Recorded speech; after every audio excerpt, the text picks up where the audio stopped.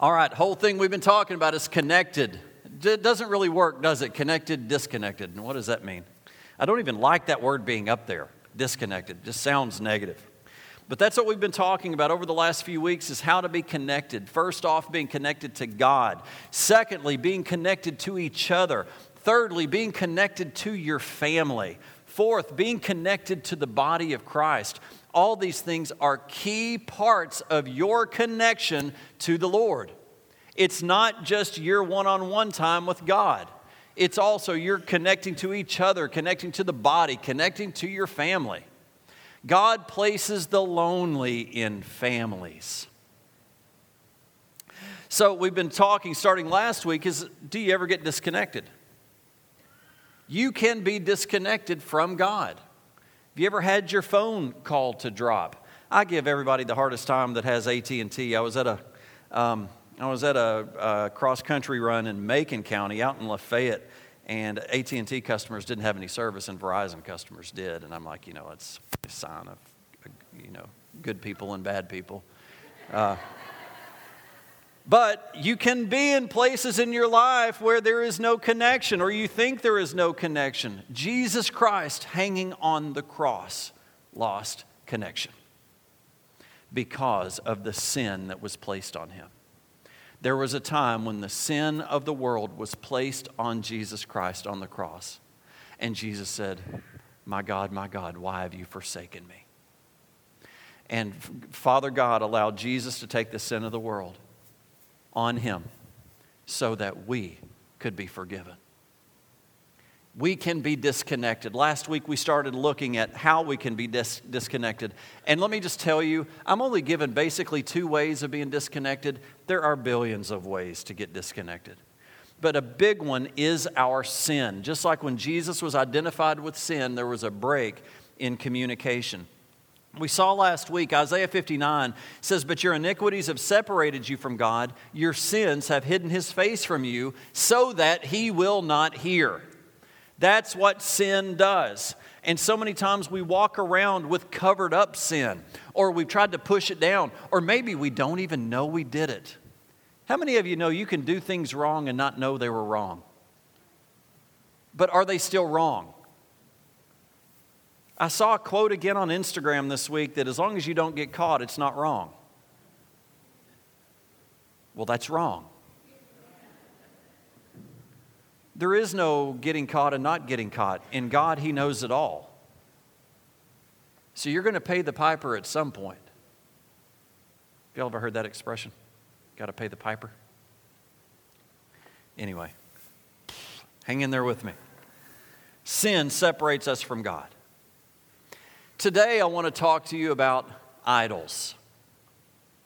Idols in your life.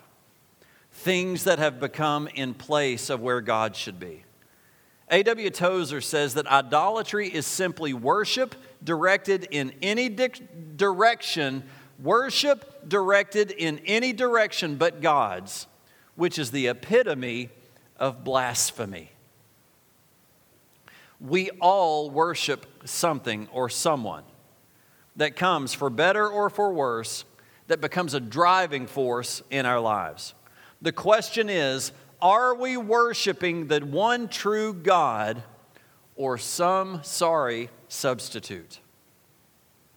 And let me just say, idols aren't necessarily bad in and of themselves.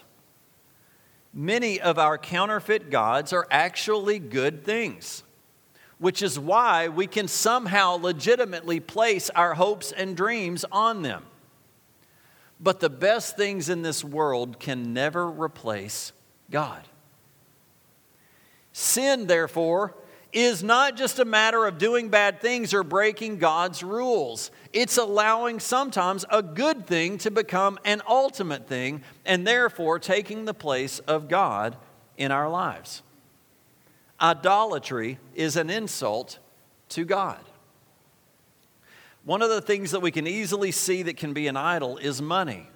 But let me just say, money is not bad. The love of money is bad. Who here needs money?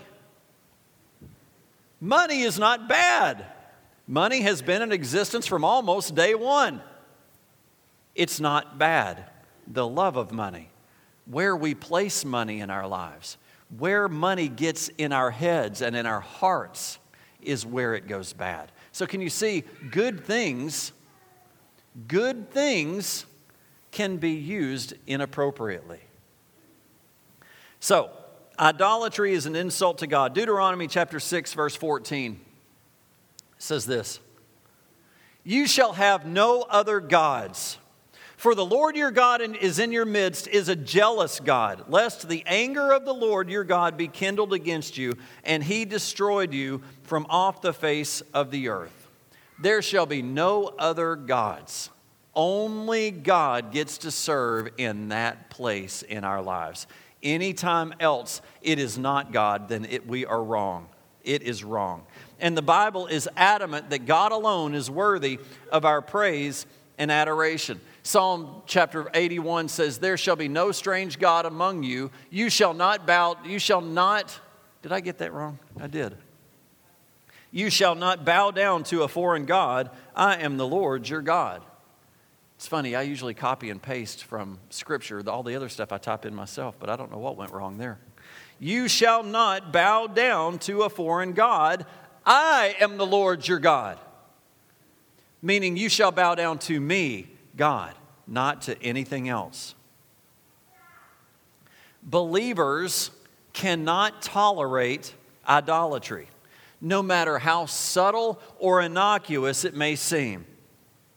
Nothing should take the place of God in our lives.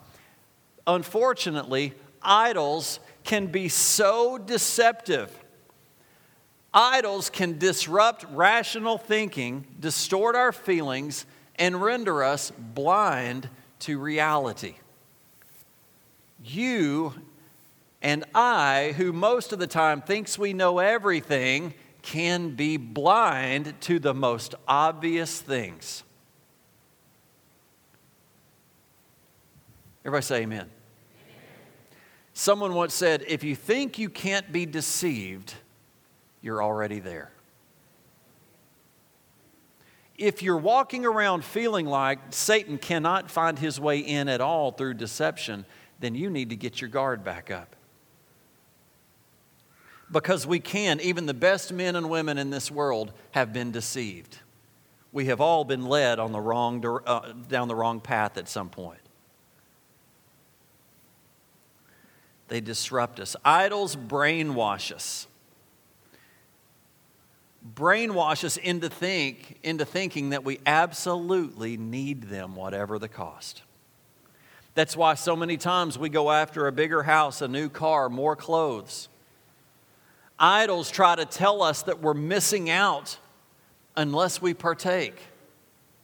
We become convinced that we have to look at that pornographic website, that we have to go to that party, that we have to get more money, or that we have to give in to a boyfriend's demand for sex. Even we may be persuaded that we have certain means, we may even be persuaded we have certain means that justify wrong behavior. Do you know that we can sometimes justify our sin? We can really come up with ways that it looks like it's okay. That is a very scary thing. This is to believers, church. This is to believers. Idols tend to establish morality on their own terms.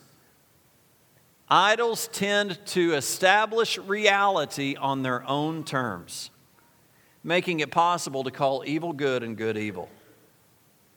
The truth is, we don't need those things that we're addicted to or think that we have to have. I want you to know they are worthless. Now, I'm going to read a pretty lengthy scripture, and I want to just ask you, please hang in there. This is so interesting. Isaiah chapter 44, verse 6. Mikey, will you help me out here? And I'm just going to read. Verse 6. This is what the Lord says. Israel's King and Redeemer, the Lord of heaven's army. Quote, I am the first and the last. There is no other God. Who is like me? Let him step forward and prove to you his power. Let him do as I have done since ancient times when I established a people and explained its future. Do not tremble, do not be afraid. Did I not proclaim my purpose for you long ago? You are my witnesses. Is there any other God? No, there is no other rock, not one. Verse 9. How foolish are those who manufacture idols. These prized objects are really worthless. The people who worship idols don't know this, so they are all put to shame. Who but a fool would make his own God an idol that cannot help him one bit? Now, as we go through this, he is painting a picture. Don't just go numb to this word. He is painting a picture. See if the picture starts to come into focus as he goes. I feel like he's starting to draw on a canvas, and all of a sudden you're going to start to see this whole piece, this whole masterpiece come together with what he's saying right here. What verse am I on? 11? 10? Who would but a fool make his own God an idol that cannot help him one bit? All who worship idols will be disgraced, along with all these craftsmen, mere humans, who claim they can make a god. They may all stand together, but they will stand in terror and shame. Verse 12. The blacksmith stands at his forge to make a sharp tool, pounding and shaping it with all his might. His work makes him hungry and weak. It makes him thirsty and faint. Then the wood carver measures a block of wood and draws a pattern on it. He works with chisel and plane and carves it into a human figure. He gives it human beauty and puts it in a little shrine. He cuts down cedars. He selects the cypress and the oak. He plants the pine in the forest to be nourished by the rain. Verse 15. You can kind of see as he's working. Then he uses a part of the wood to make a fire. With it he warms himself and bakes his bread. Then, yes, it's true, he takes the rest of it and makes himself a god to worship. He makes an idol and bows down in front of it. He burns part of the tree to roast his meat and keep himself warm. He says, that fire feels good. Then he takes what's left and he makes a god, a carved idol. He falls down in front of it, worshiping and praying to it. Rescue me, he says. You are my God. Verse 18. Such stupidity and ignorance. Their eyes are closed, they cannot see. Their minds are shut, they cannot think. The person who made the idol never stops to reflect. Why, it's just a block of wood. I burned half of it for heat, and I used the other half for bread and to roast my meat. How can the rest of it be a god? Should I bow down and worship a piece of wood? The poor deluded fool feeds on ashes. He trusts something that can't help him at all. Yet he cannot bring himself to ask, is this idol that I'm holding in my hand a lie? These things are worthless. They have no ability to get you out of what you're going through. They have no ability to save. They have no ability to rescue you from your sin. They have no ability of giving you that power to come out of hell in your marriage, to come out of hell in your finances, to overcome anything. This piece of wood, it'd be no different than me taking this mic stand and just deciding, okay, this is just going to be my God. I'm going to start worshiping this thing. Oh, mic stand, rescue my marriage. Rescue my marriage. Here, I can do this with you. Rescue my marriage. Oh, rescue my marriage.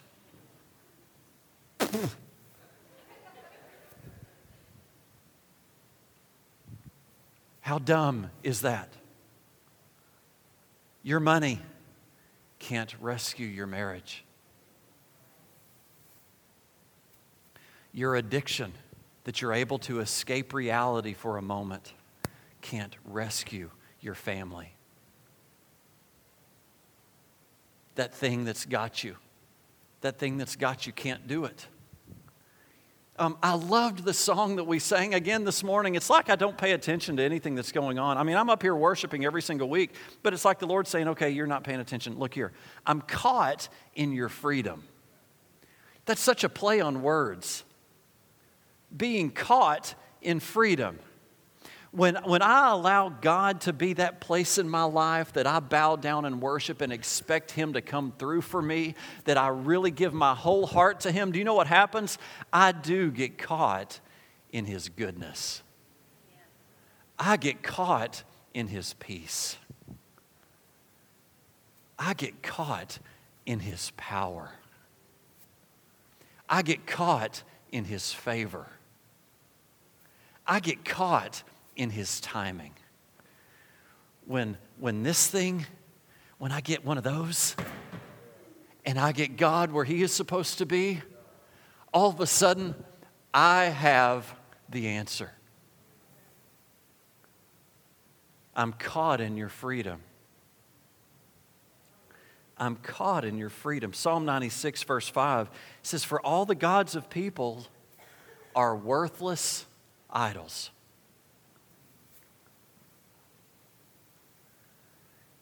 When we sin, what we're really missing out on is what God really has for us. In Jonah chapter 2, verse 8, he says, "Those who pay regard to vain idols forsake their hope of steadfast love."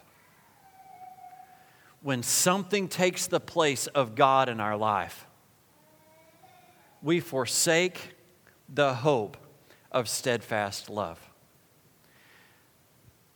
Kind of feel like the Holy Spirit just moving in my heart right now. We come in here and we genuinely give our heart to the Lord. We come in here and we really can say, yes, I've forsaken everything. I've given my heart to Jesus and He's the Lord of my life and I'm going to worship Him. But when you go away from Him, is He still that God in your life? Or does something replace it? Now, I'm trying to talk real. I'm trying to say when we check out and we go home, it's Labor Day weekend. Great weekend for having a lot of fun. But who is God on Labor Day? Doesn't mean we can't have fun. I'm going to watch the UT football game. But it has no power over me to rescue me from hell. But I love it. I love football. But it can't rescue me. I'm going to give my dad a hard time for just a second. Where are you, by the way? Someone asked him last night, "Are you having a good day?" And he said, "Yeah, as long as the Braves win tonight." And you know, it just made me think, and this is not him. I'm not trying to say that that's him at all. But a ball game is not going to dictate happiness in my life. As much as I want a team to win, I want God to win in my life. I want to win in God. That's a real win. That's a real win. But when you go home, Sunday morning we put God up there. Wednesday night we put God up there. When hell hits and we're about to fall apart, we put God up there. All the other times, what's gone up there? We don't even realize it. Satan is so subtle that we don't even realize a shift has taken place and all of a sudden God's not there anymore. What is? Every time we run to other gods, we forfeit the grace that we would have had. God confronted David about Bathsheba and He reminded David about all the blessings that God had given him, but also what David missed. It says in 2 Samuel chapter 12, verse 8, "And if this were too little, I would add to you much more." It just drives me, it just kills me to think about what my sin and what my actions have costed me. Have you ever had an investment that you got out of too soon?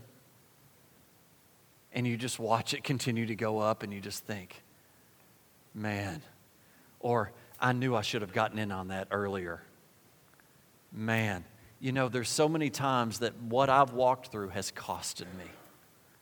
Costed me in a relationship, costed me in my money, costed me in my future. Now, praise God, God is a redeemer. But there are still consequences to your sin. I want to win. I want to win.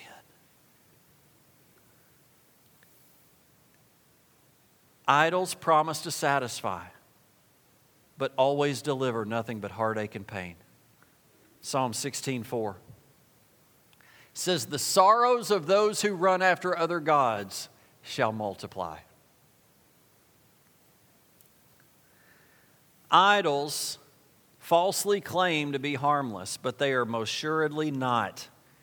We've all witnessed the consequences of bad moral choices, either in our own lives or in others' lives.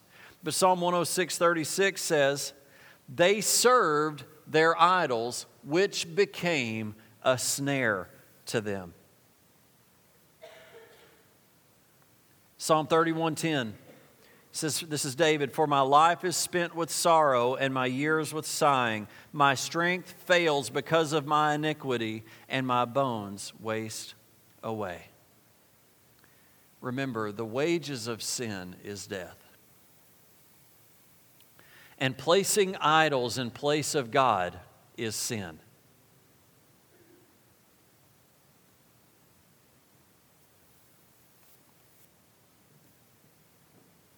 Can you put back up I think it was 2 scriptures ago about running after?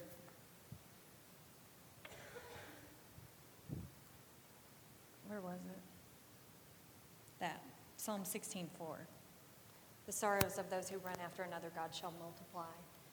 And I want to tell y'all, one way that I've always just personally checked myself to see if I have a problem with idols, because I have had kind of some struggles, is what am I thinking about all the time? Like, what's driving me? What am I chasing after? And back when Paul and I were newly married, and I was in college, actually we were probably both, well no, you were probably graduated by then, I was probably still finishing college. And I had always been, this is like about weight, okay, so just bear with me, but I had always been a real thin girl, like in high school. And then when I went to college, and we had gotten married, I had slapped on probably 15 or 20 pounds.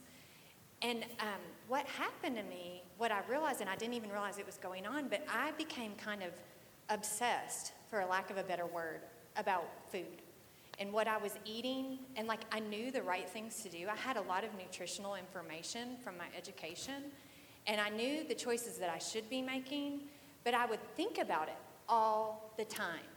Think about it all the time. What am I going to eat? I would go to bed at night thinking, what did I eat? Assessing what I ate, what I would eat the next day, because I wanted to get my weight under control. And for whatever reason, I was just failing miserably at it. And, the Lord really set me free from that.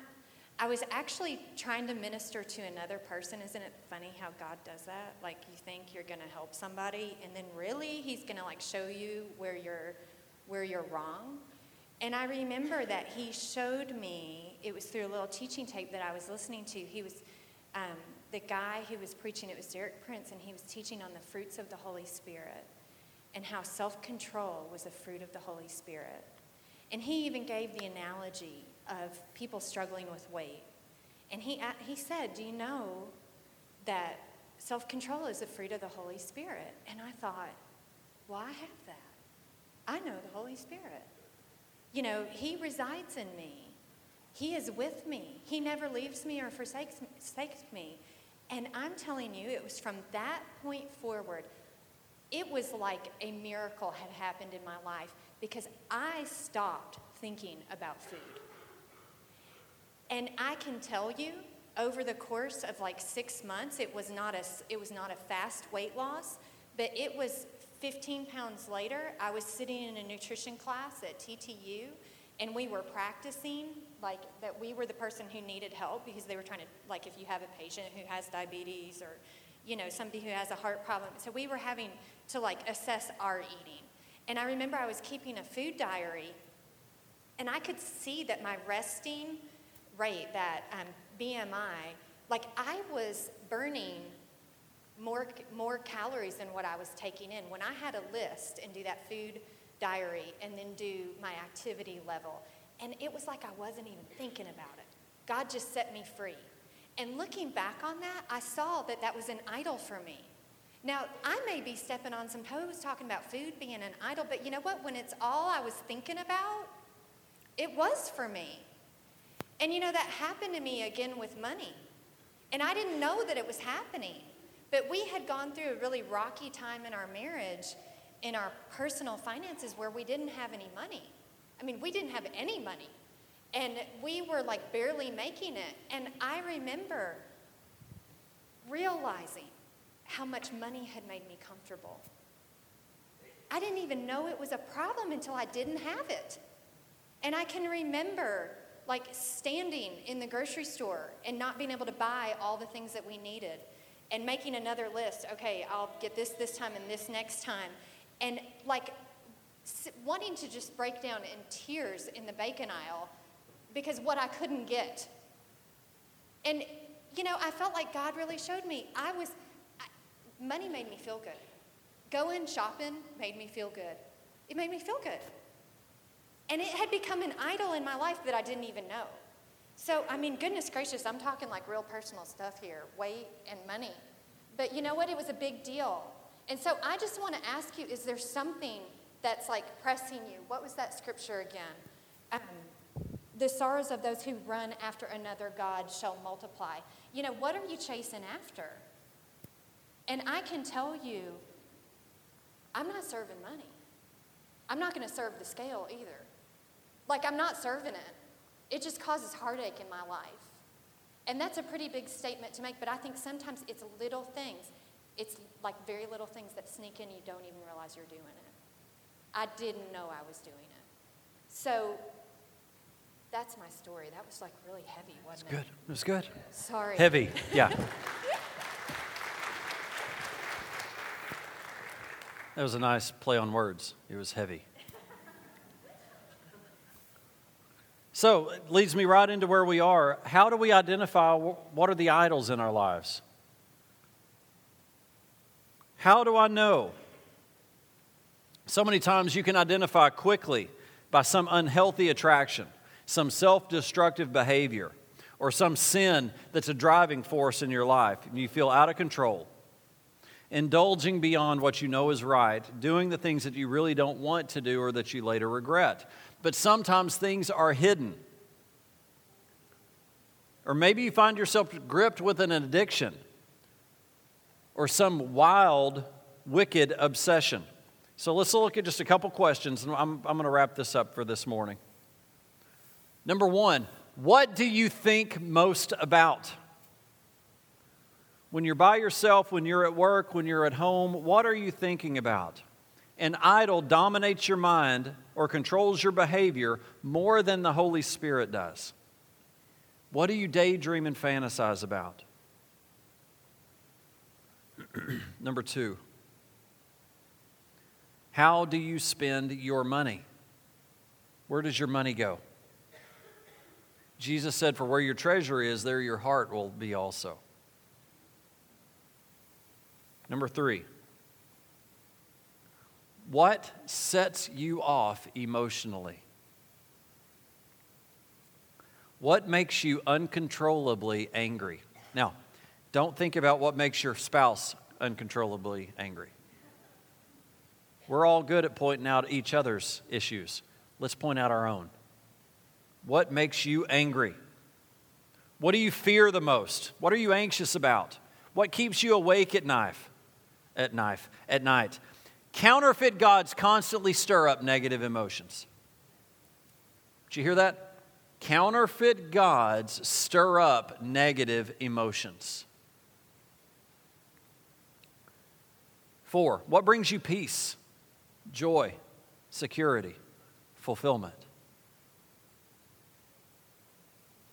And finally, how do you react when something is taken away?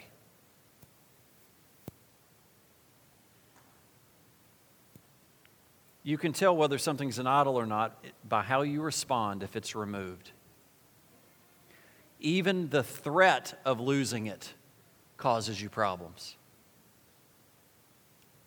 If you're devastated and paralyzed, convinced that you cannot go on without it, or if you've been bitterly turned away from God, more than likely it is an idol in your life.